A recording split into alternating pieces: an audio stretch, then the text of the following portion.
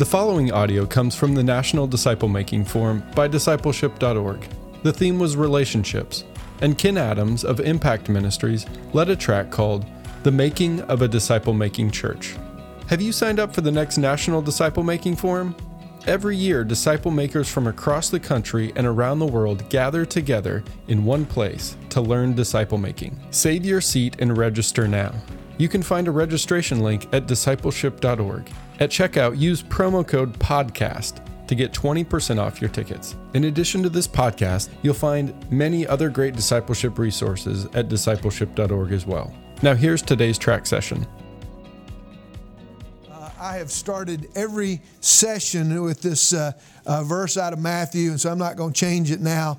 This is really kind of the reason that we do what we do, and that is in Matthew chapter 16, verse 18, Jesus speaking to Peter, and he says, "And I tell you, you are Peter, and on this rock I will build my church."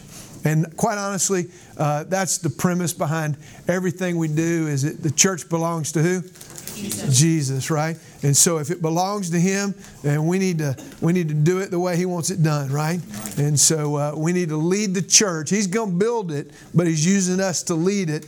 And so we're going to lead it the way that we can, best way that we can, the way He wants it to be led. And so that leads us to a couple things that I want to give you just by way of introduction. And again, kind of giving you the big picture. So if you're just coming in, this will make it, hopefully help it to make some sense to you.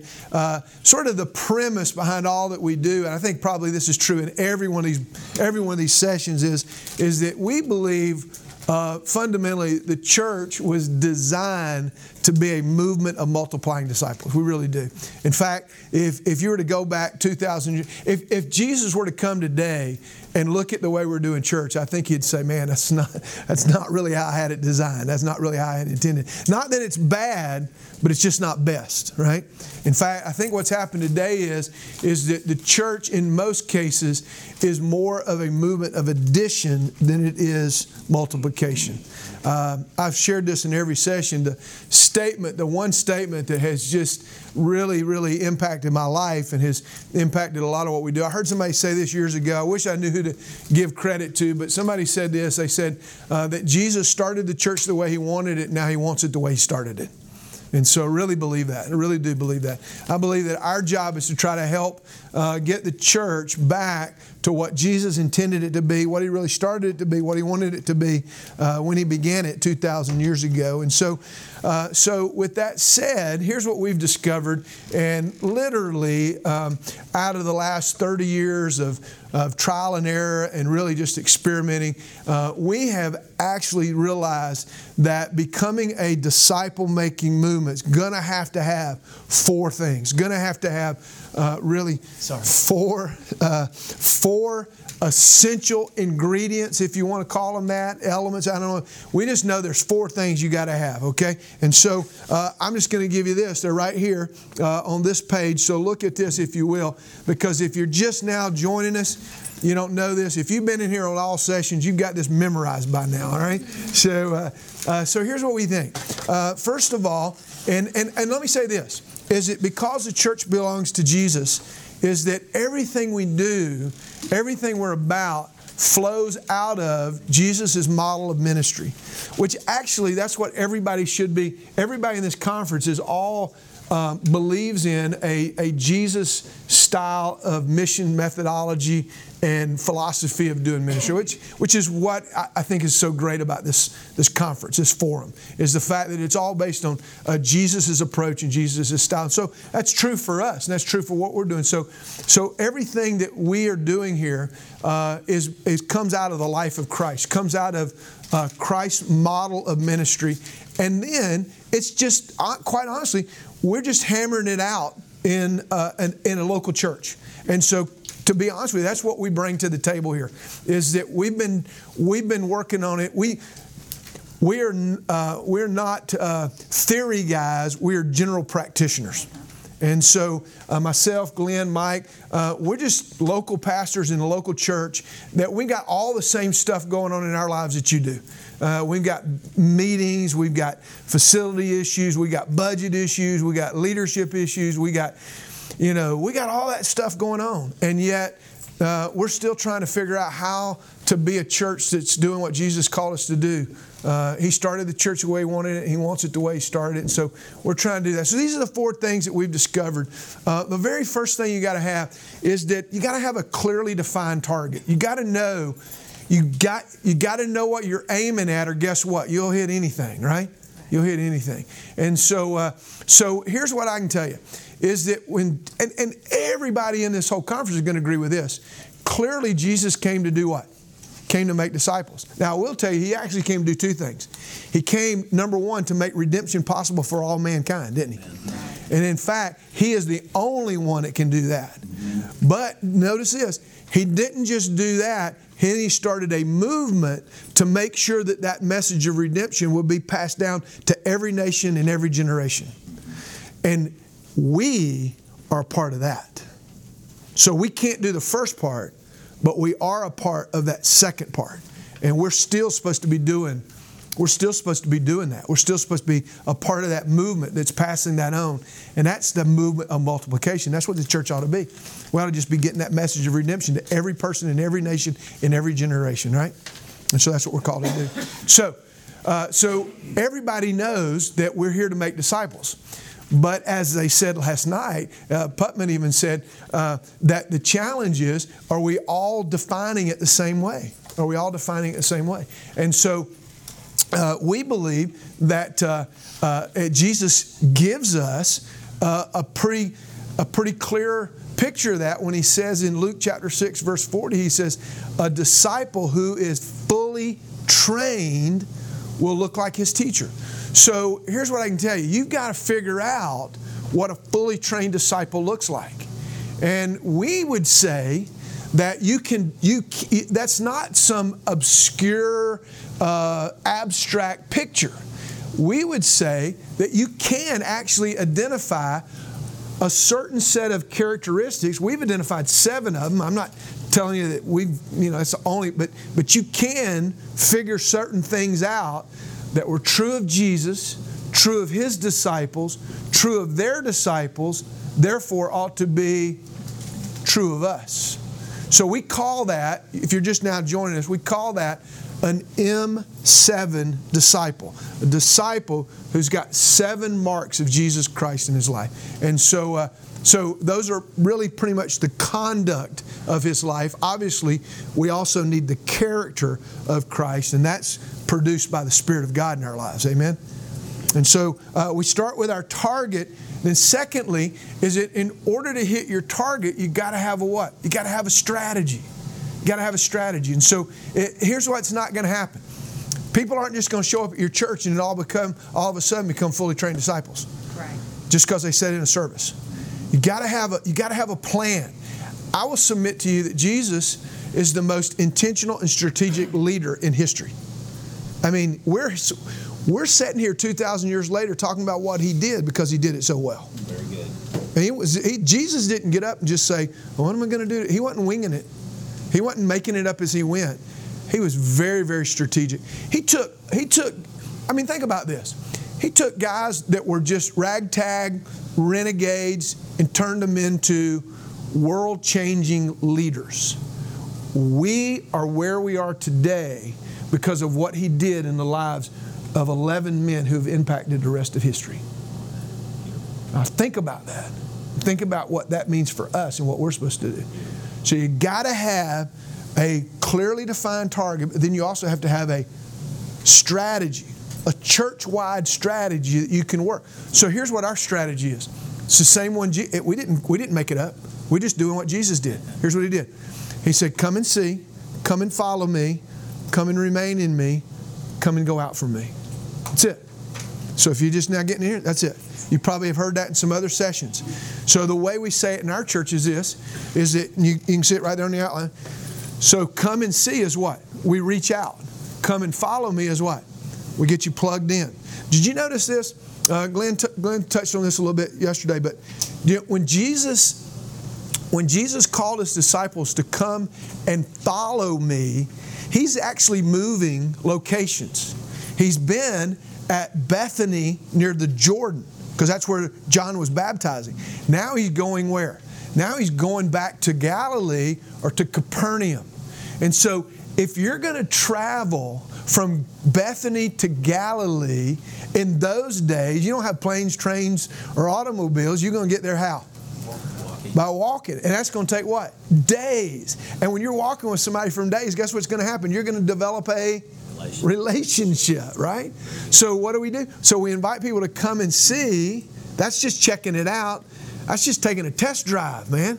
Yeah. So we want people to come. We want people to come to our church all the time, take a test drive. We just want them to come see what's going on. But then, from day one, you asked this question earlier about small groups. So I talk about small groups all the time, and we're inviting people to take their next step. So guess what that next step is? Come and follow.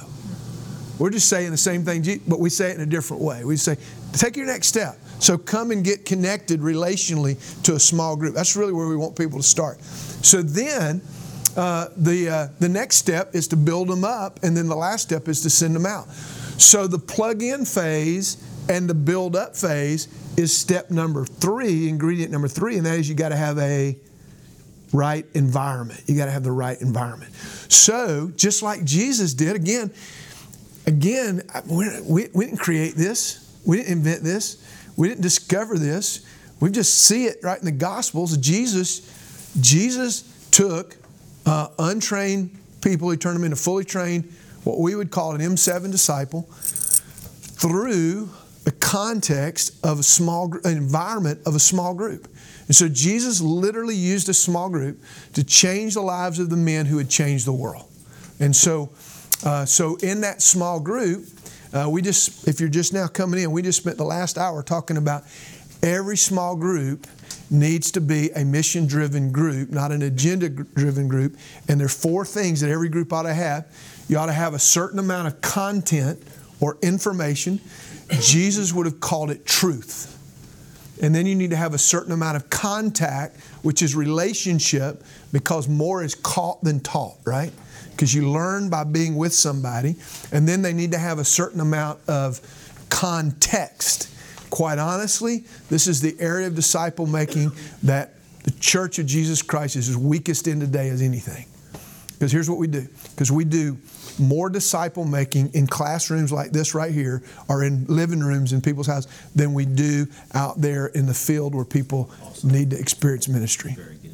So I learned, Mike was telling you a great story about how he learned to share his faith. So here's how I learned to share my faith. I grew up outside of a place called Stone Mountain, Georgia. So Stone Mountain is a big, huge, exposed piece of granite. Back in the 70s, they cleaned it up, but back in the 70s, people used to go out there in their custom vans and their Mustangs and Monte Carlos and Grand. That's how old I am, man. And so they would go out there and they would hang out all the way around Stone Mountain and smoke dope on Sunday afternoon. I'm not kidding you. They would smoke dope. It was not a family-friendly environment. It was a pothead smoking, hangout. And so where I learned to share my faith was at Stone Mountain Park. And so me and a bunch of guys were in a Bible study. We drove over there. I had an older brother, and he said, we're going to go witnessing on Sunday afternoon. And I was like, who's we? And he said, the guys in this group right here. And so we go over there. We get out of the car, and he hands me a pack of tracts. And he takes a pack of tracts and says, you guys go with Ken, and I'm going here. And then I said, what are we going to do? And he said, you're going to go share Jesus with people. And so that's like taking a guy to a swimming pool and just pushing him off in the deep end, right? And so you go figure it out, right? Go learn. And so but I couldn't tell you that the priceless environment that I learned there. But it wasn't just sitting in a small group being taught the 4 spiritual laws or some method or whatever. It was what? It was getting out there in ministry. And there's, I could just go off on that. I could give you so many examples of how, but here's what we got to do. You got to get your group in context. And the last thing's correction, all right? So I just gave you all that we've talked about in about 10 minutes. So, all right? So now, here's the last key. Here's what's got to happen. Is that all that's got to be driven by what? Leaders. It's all got to be driven by leaders. All got to be driven by leaders. So if you will, notice on your... when you came in, did we give everybody did we give everybody a Connect card? Yeah. So if we didn't, we want to give you a little connection card so that you can connect with us and we can help. Because what we want to do is our goal is just to share with you really anything that we've been learning. So I've said this before, but we have just basically been swinging at it. We have not arrived at all. We're trying to flesh it out and figure it out. So we're here. And the reason we're at this forum is that we want to share what God's shown us. And so we're really just on the journey, to be honest with you. We have not arrived. Wouldn't dare tell you that we're a movement of anything. We are just really a laboratory of research and development. But here's the deal. We have learned a few things, and so that's been helpful for us. And so anything that we've learned, we just want to share that with you. And so, but we also would be willing to come and connect with you and help your church. So if we can be of service to you, let us know that. And that little Connect card is how you can do that. So I want to make sure I get that out because I'll forget that later. So if we can help you, let us know. So let's talk about, in this last session here, let's just talk about this whole idea of leadership. And here's what I will tell you, is that if you're going to have a disciple-making church, you don't just need leaders. Because you already have them. You got to have what? Disciple-making leaders. If you're going to have a disciple-making, that's like the no-brainer of the day, right? If you're going to have a disciple-making church, you got to have disciple-making leaders. Because people are going to follow your leaders. And so if you don't have the right kind of leaders, you're going to end up in the wrong direction.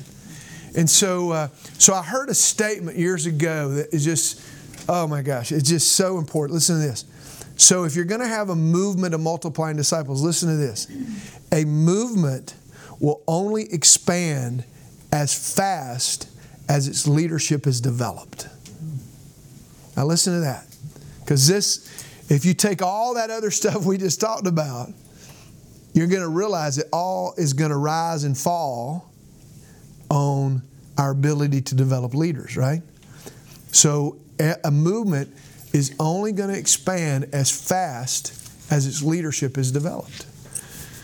So I want to give you a little visual here, and I see that this is a very, very, very the IQ here is looking good. All right, so this will be easy for you, and so I brought something with me. Anybody know what that is?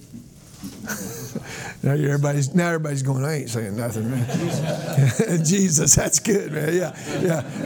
Yeah. Just always go, if you're in starts with a J, ends with an S, that's going to be good, right? So it's an apple, and so it's a fake apple, but it's an apple. And so here's the real question I want to ask you, is how many apples do I have in my hand? Zero. How many? Countless. All right. So nobody just said one. Usually I get a bunch of people saying one. All right. And why'd you say countless? You know why. Yeah. Because here's what happens. Because in every apple, you went to Georgia Tech, didn't you, man? So in every apple, you got what? 4 seeds, 6 seeds, something like that. About 4 seeds, whatever. So then in every seed, there's a what? There's a tree, and in every tree, there's what? Hundreds. There's hundreds of apples, and then you got a what? Then you've got an orchard, right? Okay, so here's the deal. So you've got as many apples in my hand as you can eat. You got countless apples. You just have to do what? Develop them. You just have to develop them. So you know what the number one thing I hear from pastors that I talk to? I talk to pastors and I'll say, what's your biggest challenge in your church right now? Guess what it is, hands down? I don't have enough leaders. It's not even we don't have enough money.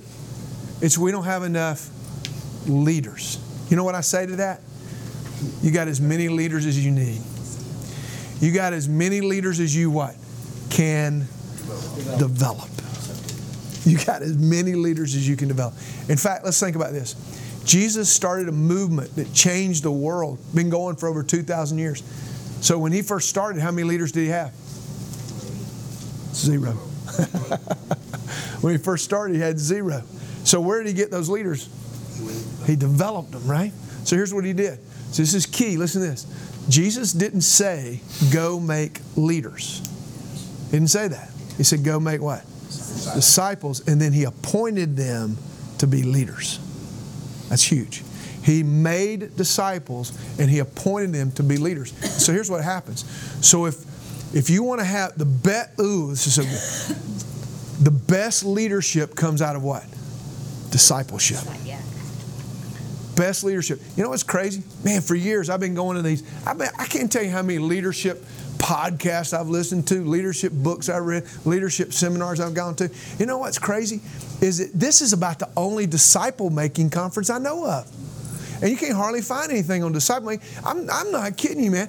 You can go to a Lifeway and just, oh my, I'm gonna get off on a rant here. So go to Lifeway and look for you would think if the mission of the church is to make disciples, you would think there'd be a whole section on books on disciple making. Can I just tell you something? There's not. They don't even have a section. They have one on preaching, they have one on worship, they have one on education, they have one on general Christian. I mean, there is not a section on disciple making. The very thing the very mission of that, I don't know about you, but that ought to say something, right? That'll tell something about where we are these days and the mess that we're in. So, where am I at? Anyway, so here's the deal. So Jesus, the best leadership comes out of discipleship. That's what Jesus did. And so here's what we do, is that we've got to develop the right kind of leaders in the church. And so you say, well, where does that happen? How does that happen? Well, I want to tell you about a verse that I came on. I don't know, man. I've been into this ministry for a good, 20 years or so or something like that. And we have been really, really working hard.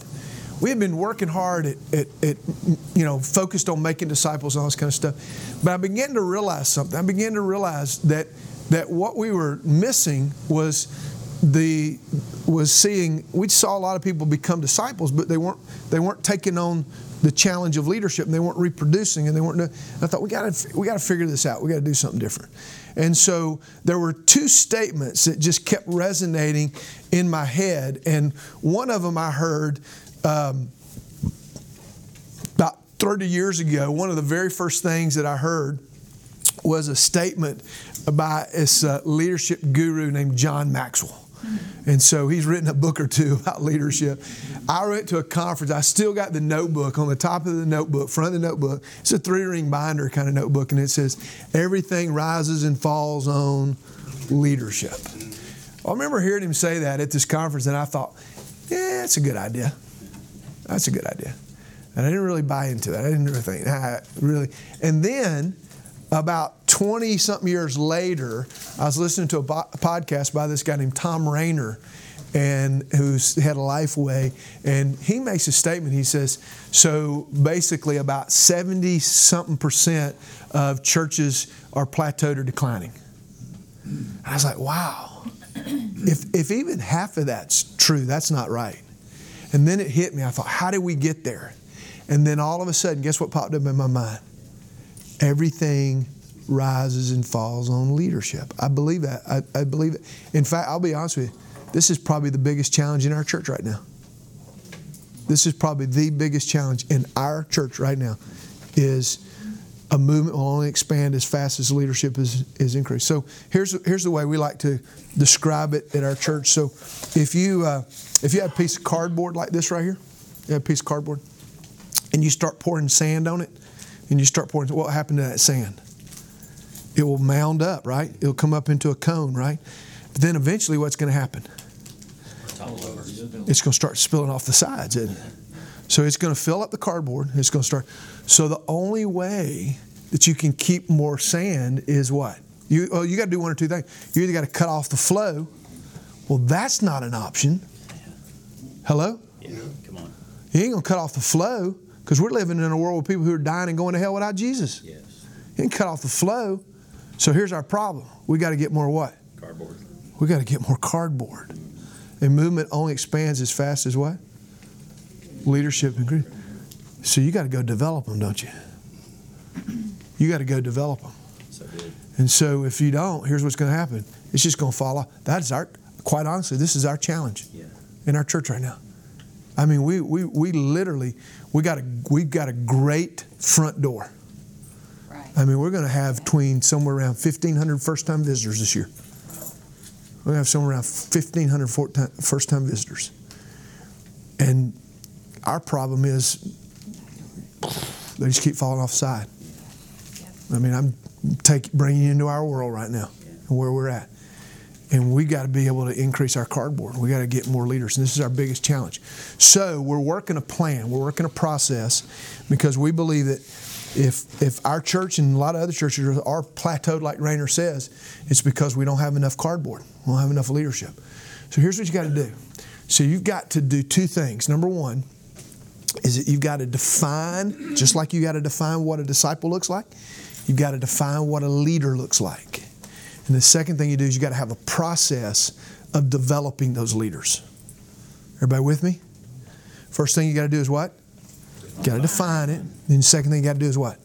Have a process. Because here's what's going to happen. They're not going to automatically turn into leaders. All right? You know, we live where our neck of the woods is. We are about 20 minutes from Chick-fil-A headquarters. All right? Christian chicken, all right, and so we're about 20 minutes from Chick-fil-A headquarters. Now I'm not embellishing this at all. If you walk into Chick-fil-A headquarters and you could get an appointment and say, "Do you know what an owner operator looks like?" In other words, the leader of one of those franchises. If you said, "Do you have a profile? Do you know what?" Guess what they would say? Yes. We'll get you the notebook. Yeah. They ain't playing. I'm not telling you. You know how hard it is to even get hired at Chick-fil-A corporate? They have no idea. And to become an owner-operator, oh my gosh, they're not just picking anybody. They got them standing in line to become owner-operators. And so they're going to say, we're going to go get you the notebook. And then if you ask this question, if you said, so do you guys have a plan for developing owner-operators? What do you think they're going to say? Nah, we just look for somebody that'll run a store. Somebody's got $5,000. They'll start a store. Probably more than that now, but anyway, that's what it used to be. It used to be $5,000. Yeah, it used to be $5,000. You could get a store. Not anymore. Guess what they'll say? They'll say, well, we're going to go get you the notebooks. Let me tell you what Chick-fil-A is great at. They are great at defining what they want their leadership to look like, and they are masters. I'm telling you, we got kids in our church that are in leadership development programs in Chick-fil-A. Awesome. Just hoping they can get to the list to become an owner-operator. Wow. It's incredible. And you know the story. You know that they're expanding like crazy, and they're 100% debt-free. Unbelievable. Now here's what's sad. What's sad is that I've got to point you to a corporate fast food restaurant for a model of leadership, and I'm not pointing you to the church. That's what's sad. So, say all that to tell you in our journey a number of years ago, when I was working through all this and I was trying to figure it out, I guess it was just an accident. Not at all. It was providence. God brought me to a verse in the Old Testament I'd never read before. I was reading through the scripture and I was reading through Jeremiah, and I came across a story in Jeremiah chapter 3. Some of y'all remember this story. The nation of Israel is a divided nation, northern kingdom, southern kingdom. Northern kingdom had just been taken captive by the Assyrians. And then in the southern kingdom, Jeremiah comes to prophesy, and he basically says this: you guys are heading down the same road that your brothers to the north did. And he literally says, you need to turn away from your false gods, your Asherah poles, and you need to turn back to God. And he says, he literally says, look at what happened to your brothers to the north. And so then he says, as their solution, their answer, he says, speaking for God, and he says, and I will give you shepherds after my own heart, who will lead you, it says in the NIV, who will lead you, some versions say feed you, with knowledge and understanding. It just hit me like a ton of bricks. It just hit me. I thought, wait a minute, you know what? God's plan to bring His people back to Him was not a building, was not a program, was not a book, it was not curriculum, it was what?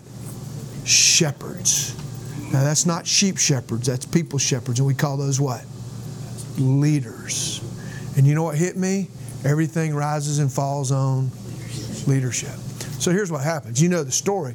They don't turn back. They don't turn to God. So who comes in? Babylonians come in. They conquer them, conquer the Assyrians as well. And so then some of them are sent back, released from captivity. But you know what? It doesn't end well, right? In fact, by the time you get to Malachi, God just goes silent for 400 years. But then this is what's crazy. After 400 years of silence, the very next thing that happens in history is that God sends a leader. What was his name? Jesus. John the Baptist comes, and then Jesus, he kind of the forerunner, and then Jesus shows up. And guess what Jesus is? You might push back on this, but here's what I think. I think Jesus is the perfect fulfillment of Jeremiah 3:15. I actually think Jeremiah 3:15 could be considered a prophecy of Jesus. Because here's what Jesus, he's the perfect model of a shepherd after what? God's own heart. Who knew how to lead with what? Knowledge and understanding. And so what did Jesus do? Jesus did the same thing that Jeremiah said. His job was to turn people what? Back to God. Lead people back to God. With what? With the right heart, right knowledge, and right understanding. And then, after Jesus leaves, guess what? He's expecting us to do the same thing. He's expecting us to be shepherds after God's own heart. So here's what we did. So Jeremiah chapter 3:15 gave us as a church, when I read it, I went, oh my gosh, this is our definition of what a leader needs to look like. We want every leader in our church. Go ahead and show us that, Owen. We want every leader in our church to have three things. We want every leader to have the right what? The right heart. We want every leader to have the right knowledge. And then we want every leader to have the right what? Understanding. Now here's the thing I can tell you about this. Is that I didn't come up with this. I made the diagram. Guess who came up with it? God did. So here's the cool thing is that this is right out of the Word of God. Here's what He said. He said this about 3,000 years ago. He did it with Jesus, and I think He wants to do it today. So what we're trying to do is that we have defined what a leader looks like, and now we have a process of trying to develop these 315 leaders in our church. And so we're developing not just leaders, we are developing disciple-making leaders. And so here's what they need to have. Let me give you 4 things here real quick. Number 1, the first thing they need to have is they need to have the right heart. Now let's unpack that for a little bit. Because everybody knows the word heart. We use the word heart. It's a good Christian word, isn't it? You got to have the right heart. All right? And so think about this for a minute. Because I think a lot of times, I think we kind of miss the real idea. I think the word heart literally is this. It really is what motivates you. It really is what drives you to do what you do. It's not just something that you feel. It's something that drives you to do what you do. I call this the purpose of leadership, or the why of leadership, or another word is this is the mission. This is the mission. So here's what I want to say. Think about this. So we use this word like this. We say this to our kids all the time. We say, come on, buddy, do it with all your heart. We say, oh, man, come on, man. Your heart's not in it, right? So when we use those phrases, here's what we're saying. We're saying get your motivation right. We're saying get your desire right. We're saying get your drive. Be driven by the right thing. So here's my question. So when we say that we need to be shepherds after God's own heart, here's what I believe that means. The same thing that drove Jesus to do what He did ought to drive us to do what we do. Can you imagine what it would be like to have a whole community of leaders in your church that are all being driven by the same thing that drove Jesus to do what He did? You'd be cooking with gas at that point, wouldn't you? I'm serious. Think about this. Can I tell you something? Listen, what did Jesus do? First of all, here's what He did. Jesus Christ left the right hand of the Father. He left the majesty and the splendor and the glory of heaven to come here to a slimy, stinky, smelly, sorry place called earth. What on earth would drive him to do that? I'll tell you what it was. I believe this with all my heart. What drove Jesus to do what he did was that he wanted to see every person in every nation, in every generation, know what it means to be a disciple and to build disciples. Great commandment, great commission, I believe, sum up why Jesus did what he did. I really do. I believe that what drove Jesus to do what he did was the great commandment and the great commission. In fact, I believe that's why he said, you can hang all the law and all the prophets on it. And I believe that's why those were his famous last words. I believe that you can take those two statements and they sum up why Jesus did what he did. And here's what I will also say. When you have a whole community of leaders that are driven by the question, how can we make disciples? And how can we make more disciples? How can we be disciples and make disciples? Here's what it'll do. It will make what you say yes to and what you say no to a whole lot easier. Very good. It really will. So good. You'll be able to figure it out because you'll say, hey, somebody says, hey, well, why don't we do blah, blah, blah, blah. Yeah. Well, then here's the question. Is it going to help us to make disciples? Right. So good. And you know what? At that point, it changes the whole direction of your heart. So here's the thing. If the heart isn't right, nothing else is ever going to be right. So good. But if the heart's right, guess what? Everything else will figure itself out. It really will. In fact, maybe that's the reason why Solomon said this. Proverbs chapter 4, verse 32. You know what he says, right? Guard your heart. He didn't say your mind. He didn't say your hands. He said guard your heart. Why? It is the source. It's the wellspring. It is the source of what? Everything you do. Yes. Source of everything you do. I wrestled with this. I wrestled with this for so long. I thought, man, how do you know somebody's heart? I couldn't figure this out. I kept struggling with this. I thought, man, how do I even know my own heart? I mean, am I being driven by the right thing? Me being here today, is my heart right? I hope it is. I mean, I really do. I'm here because I want to be a disciple and I want to build disciples and I want to do the same thing Jesus did. And so it made it easy for me to say yes to being here, but I want my heart to be right. I don't always know this. So I started thinking about this and finally it hit me.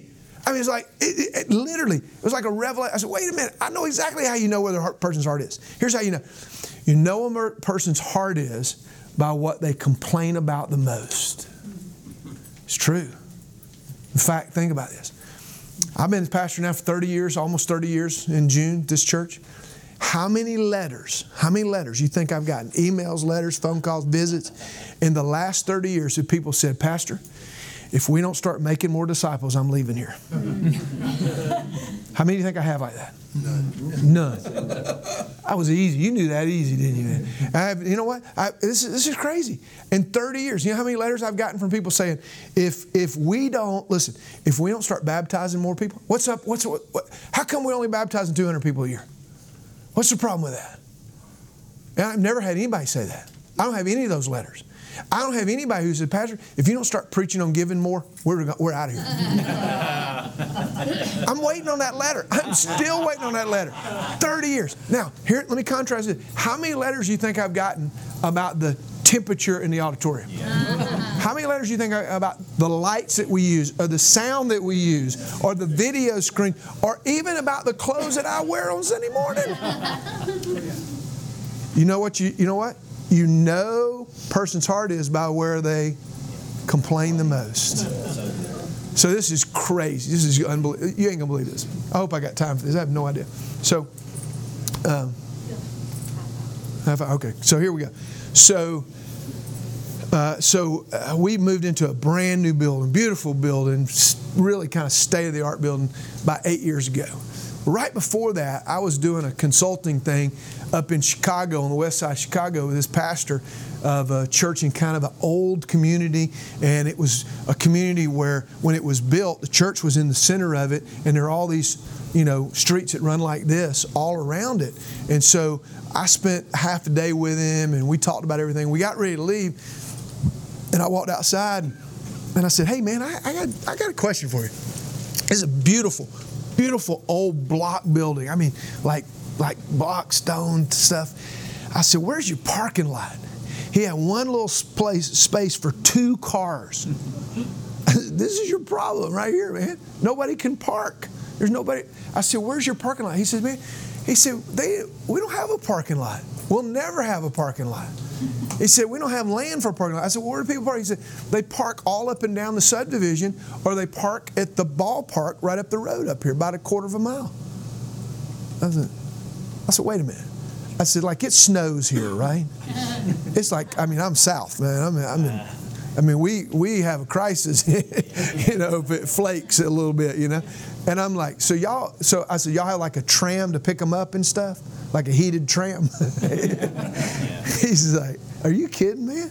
He said, this is the way we do life here. People walk to church.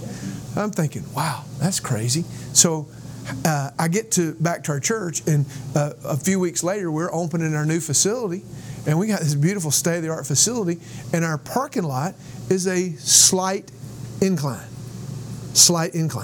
right? I'm talking about just slight incline. I mean, you might breathe a little heavy walking up it, but not bad. I mean, you won't sweat, and you won't, and so. Of all the things, guess what the very first comment I heard about our brand new spanking $16 million building was? "What are you building on a hill for?" I was like, "Are you kidding me? Are you kidding me? Really?" That's the first email. That's the first response. The first letter I got was, "Why you build this thing on a hill?" It was time to be spirit controlled. Because that is not what I wanted to be, man. That is not what I wanted to be. And I thought, you know what? Here's the deal. Is that Jesus would climb a hill covered with glass and down a cross to see one person become a disciple, make more disciples. Man, I'm telling you, your heart's right, everything else is right. The heart's wrong, nothing else will ever be right. Got to have leaders with the right heart. So here's the deal. You got to develop them. You got to develop them. Because we don't start out with the right heart. We start out with a messed up heart. You got to get that heart right. Second thing is that you got to have knowledge. You got to have knowledge. So what is the knowledge? The knowledge part, check this out. So this is actually the disciple-making part. Because there were some things that Jesus knew his disciples needed to know before they could lead the way he wanted them to lead. You say, well, what do you mean by it? What kind of things? Well, if the heart is the purpose of leadership, then this is what we would call the priorities of leadership. This is what we would call the priorities of leadership. And so here's what happened. So Jesus gave them a mission when they discovered his heart, but Jesus also gave them a model when they saw how he did 3 things. When they saw how he lived the life he wanted them to live, when they saw how he led them to live the life, and then when he saw how he led them to become leaders of leaders, they leveraged their influence. So here they are, 3 of them. So you got the 3 things they need to know: how to live the life, how to lead others to live the life, and how to leverage your influence to have leaders of leaders. That's what Jesus did. Sum it all up, that's what Jesus did. In 3 years, he gave his disciples very, very strategic model for them to follow. And here's what that does. Again, once you know what you're supposed to do and not do, it helps you figure out what you say yes to and what you say no to. It really does. Think of it like this. If we were going to go out here, they got this, every time I drive on this campus, I look at all that beautiful grass out there. And I think one day they ought to build something over there, man. You know, if we were going to go out there and build a new building, and I said, so here's the deal. I said, you go start the walls, and you go start the foundation, you go start the roof or whatever, and just go out there. I got all the supplies out there that you need to go at it. So what's going to happen if you start working on that? What's going to happen? You have a mess, right? You got to have what? You got to have a blueprint, right? You all got to be working off the same page, right? So here's what Jesus is. Jesus is the blueprint for every leader. I love the way Glenn said this other day. We were talking. He says, so every leader, listen to this thinking at another level right here. Every leader in our church ought to be the picture of the preferred destination. Wow. Here's the tension with that, is that I know a lot of pastors who aren't even the picture of the preferred destination. I mean, that's saying something. Here's what I will tell you. Jesus was the perfect picture of the preferred destination. Why? Because he lived the life that he wanted everybody else to live. He led them how to live the life that he wanted them to live. He took them from untrained to fully trained. He taught them how to do that. And then he leveraged his influence through them as they began to lead others. That's all you really need to know to be a good leader. You got the right heart, and you have the knowledge, you know what to do, you're on your way. You're only going to need one more thing. We'll talk about it in a minute. And you think about this. When you have people, when you have a whole, just put this in your mind. When you have a whole community of leaders that are all trying to live like Jesus, that are all trying to lead like Jesus, and are all trying to leverage your influence like Jesus, guess what that gives? That gives you momentum, and that produces a movement. You know, think about this. This is crazy. Just as an example of what happens when you can get that, when you know what to do, when you know how to do what Jesus did, and you can get other people to buy into that, it's incredible what can happen. I don't travel a whole lot. I've been traveling more recently than I did for a long time, but I'll travel every now and then. I'll go out of the country every now and then. Every now and then I'll go to a foreign country. I've been to the Philippines. I've been to Brazil a number of times. I've been to Albania recently. Been to Kosovo not too long ago. Been to Mexico. Been to been to Alabama. Been to some different places like that. And but here's the one thing I do, is that whenever been to India a lot lately, but whenever I get to the airport, I look for one thing. I look for McDonald's.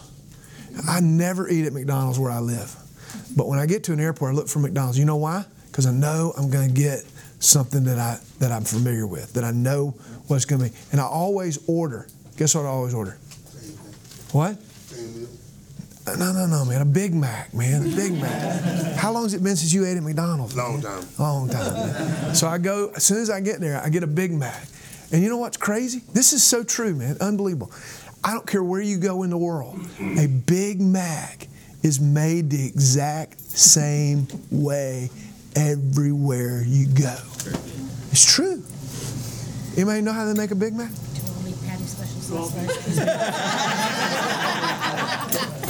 Did you work at McDonald's? No. Well, actually, yes, but I learned that from television when I was a kid. Oh, you learned that from television. Right. Oh, wow. Do you know what's funny? Everybody else here knew that too, if they're over 30 years old. No, excuse me. I'm sorry. Now, you know what's crazy? Think about this. Isn't this amazing? This should be the only thing you need to leave here with.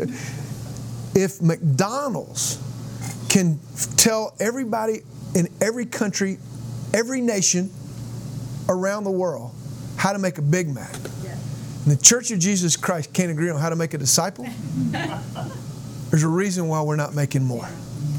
There's a reason why 70% of churches are plateaued or declining. It shouldn't be that hard. It shouldn't be that hard. Isn't it? I mean, stop and think about that for a minute. That's part of our problem, isn't it?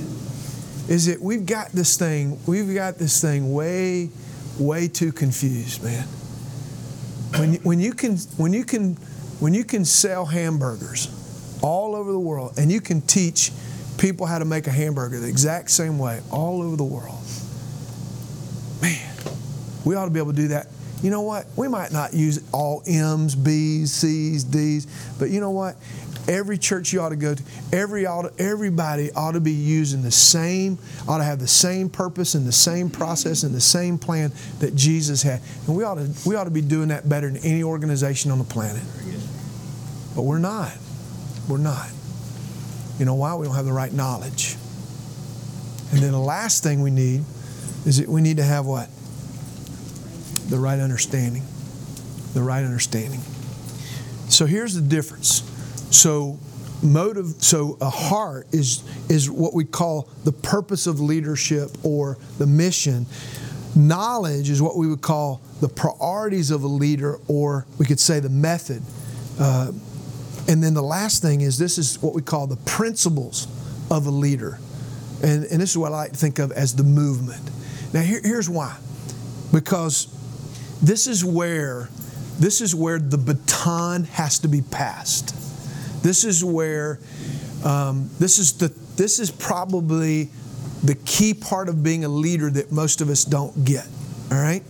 So what we do is that we might have the right heart and we might have the right knowledge, we might know the right things to do, but if I can't get it to you and you get it to him and him to him, then guess what? It doesn't go anywhere. We don't get any movement going. So I look at it like this. I think this is the heart, this is the head, and this is the hands. This is the hands of a leader. So let's say this. So if I'm pastoring our church and I say, you know what, I really want everybody in our church to become a fully trained disciple. But if I'm the only one who believes that, if I'm the only one bought into that, and I'm the only one working that, how much traction are we going to get? Not much. Not much. We're only going to get what I can do. But you know what? What if I could say, hey, I know how to build a Big Mac, and I can teach you how to build a Big Mac. And if you'll do it, and if you'll teach him how to build a Big Mac, and now look, if everybody in this room knows how to get 2 all beef patty special sauce, cheese, pickles, lettuce, I don't know how to do it. You do better than me. You know what? If we could teach everybody in the church how to do the same thing, oh my gosh, now we become a movement that's expanding because we're developing leaders. And so you say, well, what do we need to understand? This is, in my opinion, this is the book of Acts. Okay, here's what happened. So the Gospels, Jesus is giving them the right heart and Jesus is giving them the knowledge. But then the book of Acts, he says what? Go, do it. So now what is he doing? He's passing the baton. And now he's saying, now I need you to understand. I don't just need you to know, I need you to what? I need you to understand. I need you to understand how to do this. I need you to be able to take it and carry it out. And so there are 3 things, just like there was 3 things here. There's 3 things that we need to understand. Here they are. And you'll catch this, is that they're all shared. Now here's why I say that. Because how many of you know, once something becomes shared, it becomes more powerful? If it's only me, what did we just say? It's not much. But if I can get everybody else to share it, then guess what? Now we got some power behind it. You know, think about this. The first thing that Jesus wanted them to do is he wanted them to all have a shared vision, right? What was his vision? Make disciples. So he wanted them to share. Listen to this. If Jesus was the only one making disciples, after he was dead and gone, guess what would have happened to Christianity? We wouldn't be talking about it today. Right. If he was the only one, if it wasn't a shared vision, it was done, and we wouldn't even know what it is today. So he had a shared vision. But he didn't just have a shared vision. He also had a shared strategy. So he didn't just tell them the what. He also told them the how. And what did he say? Make disciples by what? Going, baptizing, and teaching. Going, baptizing, and teaching. So here's what he does. So let's just think about this. If all Jesus had done was to get it to the 12, but they didn't get it to anybody else, what would happen after they all died? We're still toast. We don't have a prayer. It's all over. It's gone. So here's what happens. So it has to be not just a shared vision, it has to be a shared what? Strategy. Shared strategy. And then after shared strategy, the third thing you need, you got to have a shared passion. Got to have a shared passion. And a shared passion is really a willingness to lay down your life to see it happen. You know, the greatest expression of, the greatest illustration of a passion is that after Jesus died, what happened to every single one of the disciples except Judas? Judas hung himself. What happened to the rest of them? They all martyred. Tell me they weren't passionate. Oh my gosh. So if you can figure out how to get leaders like that, your heel won't matter. Exactly. And so here's what happens. Listen to this. This is really, really important. So if Satan wants to attack your heart, then here's what he does. He attacks the heart through discouragement. So here's what he'll do. He'll just get you discouraged, and you'll say, man, this isn't working. This is too hard, and I don't want to do this anymore, and I'm just going to quit. He'll attack a heart with discouragement, but he will attack knowledge with distraction.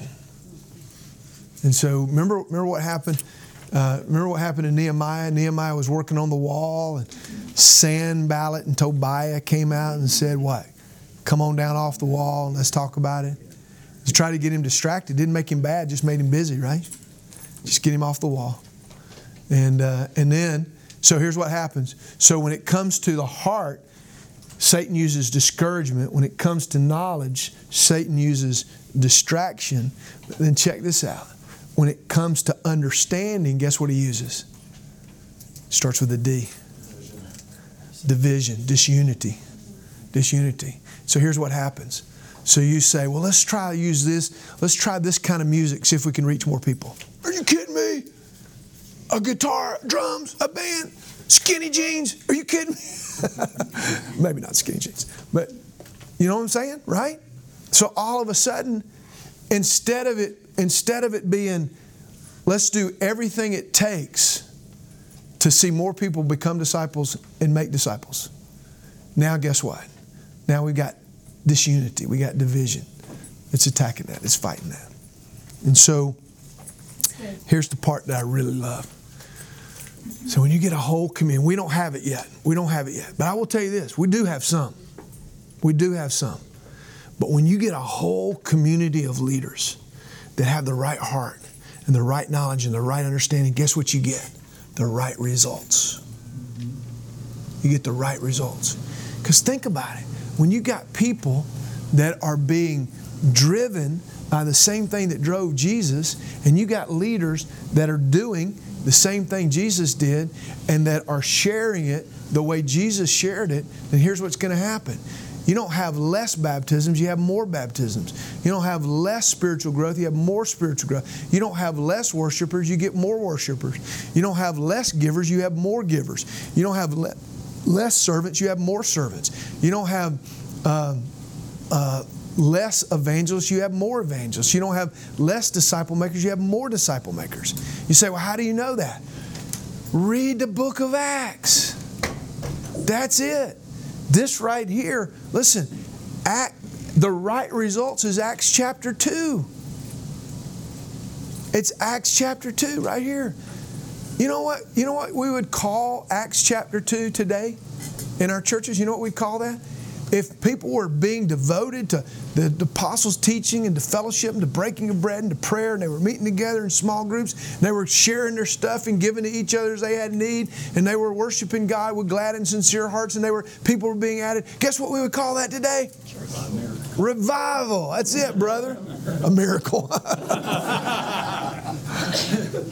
We would call that revival. And you know what we'd have? We'd have a whole community of believers living an fully trained M7 lifestyle. Because they're being led by leaders that are leading them to live that way.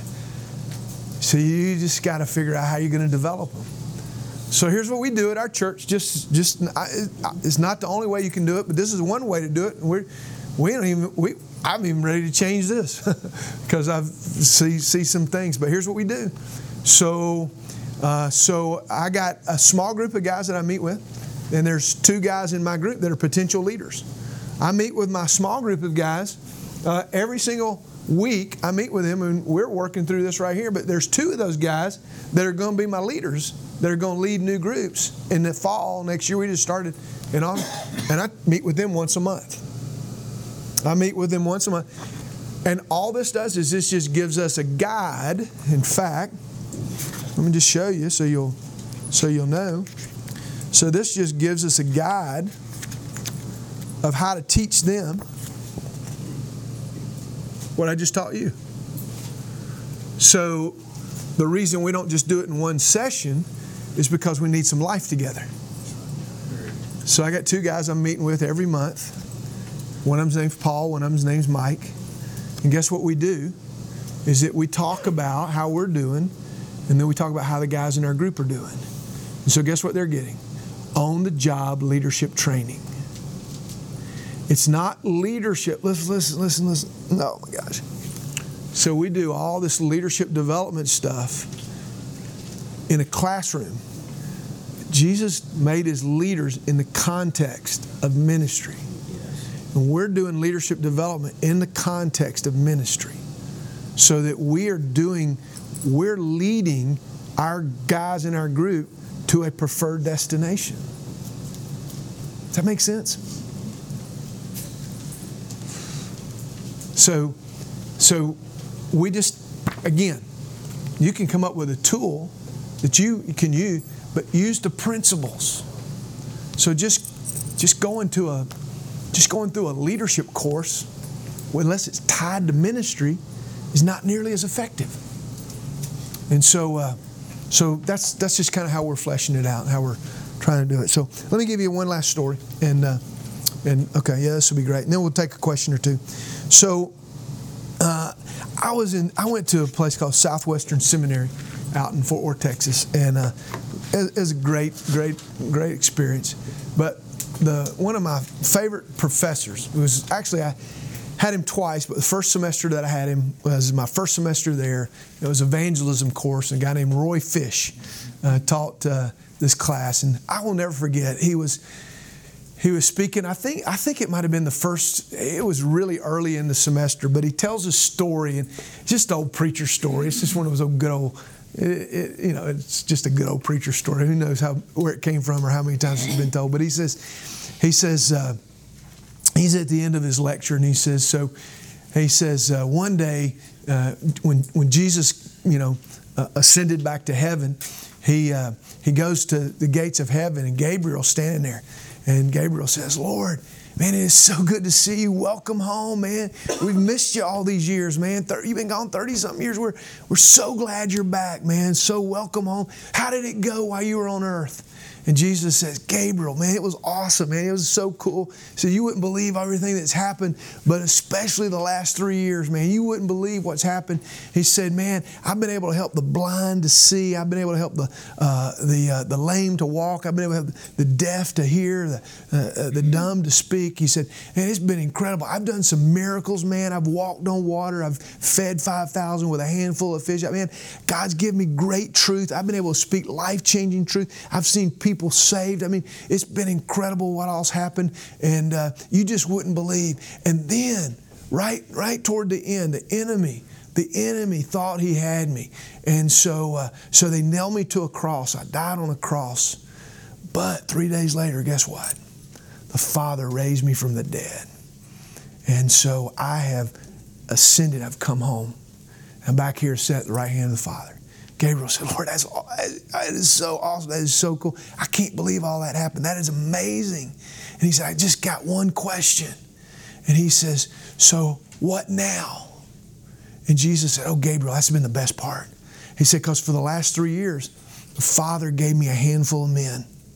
And I've been pouring my life into those men every day for the last 3 years. And guess what? Everything they've seen me do, now they're going to do it. They're going to do exactly what I was sent to do. And Gabriel says, Lord, that's incredible. That's awesome. He said, I have one question. He said, what if they don't do it? What if they don't do it?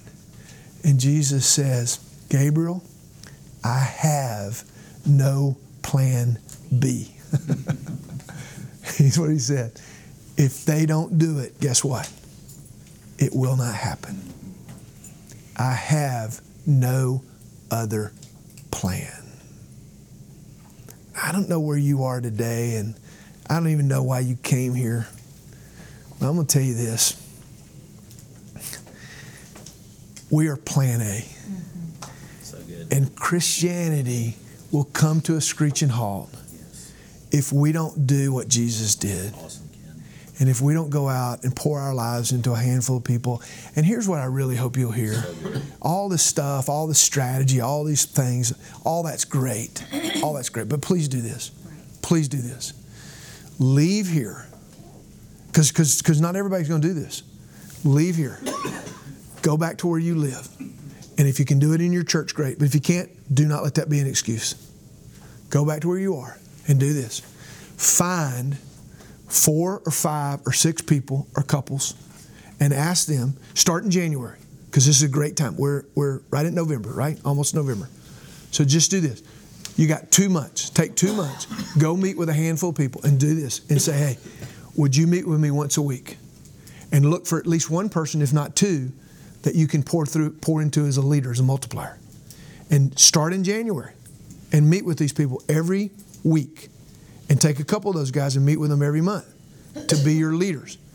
Now, we can give you resources, but I don't care if you use the resources. We didn't come here. I mean, it doesn't matter if you use these resources or not. It really doesn't. But here's what you do. Start doing that in January. Start it. Make it your goal in January of 2019. And then do this. Just do it every year for the rest of your life. Just do it every year for the rest of your life. Just do it every year for the rest of your life. I don't care what your position is. I don't care where you go to church. I don't care what you do for a living. I don't care what else. Listen, you do have, if you're too busy to do what Jesus did, you're just too busy. Amen. And so it doesn't matter who you came with. It just doesn't matter. Just go find you. If you leave here and you get 4, 5, 6 people and you meet with them and you do that every year for the rest of your life, you say, but what if most of them don't even reproduce? It doesn't matter. All you need is one. All you need is one. All you need is one person to take what you did and go out and reproduce it. And if they do it well enough, then guess what? Long after you're dead and gone, your legacy for Jesus Christ lives on. And you will continue to impact eternity for the rest of you will continue to, if you do it well enough, long after you're dead and gone, your influence for Jesus Christ, they'll forget you. But your influence for Jesus Christ will continue to live on until Jesus comes back. And I don't know. I don't know what else you want to do with your life. There is no higher calling to do with your life than to be a disciple maker. He discourages your heart, distracts your mind and what you need to know and do.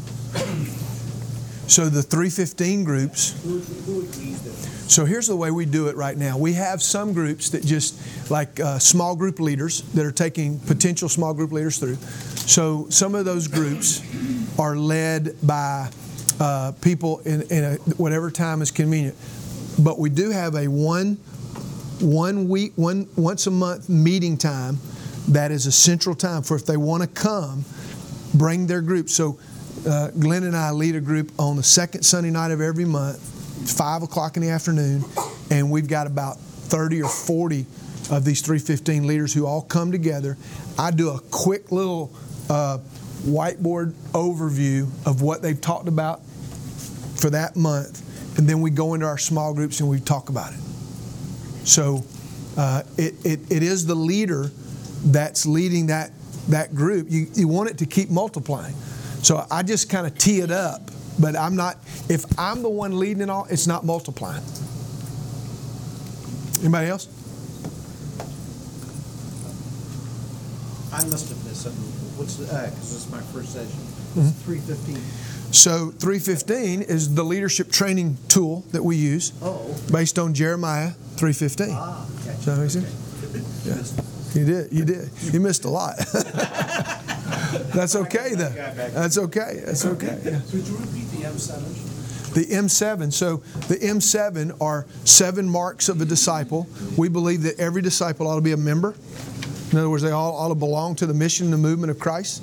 Secondly, is they all ought to be a magnifier. It's all right here in your book, if you got a book. They ought to be a magnifier, which means they all ought to be a worshiper. They all ought to be maturing. They all ought to be growing. Every disciple ought to be growing, right? We all agree with that? Every disciple ought to be using their spiritual gifts in ministry somewhere. That's a minister. Every disciple ought to be a better manager of their resources, steward.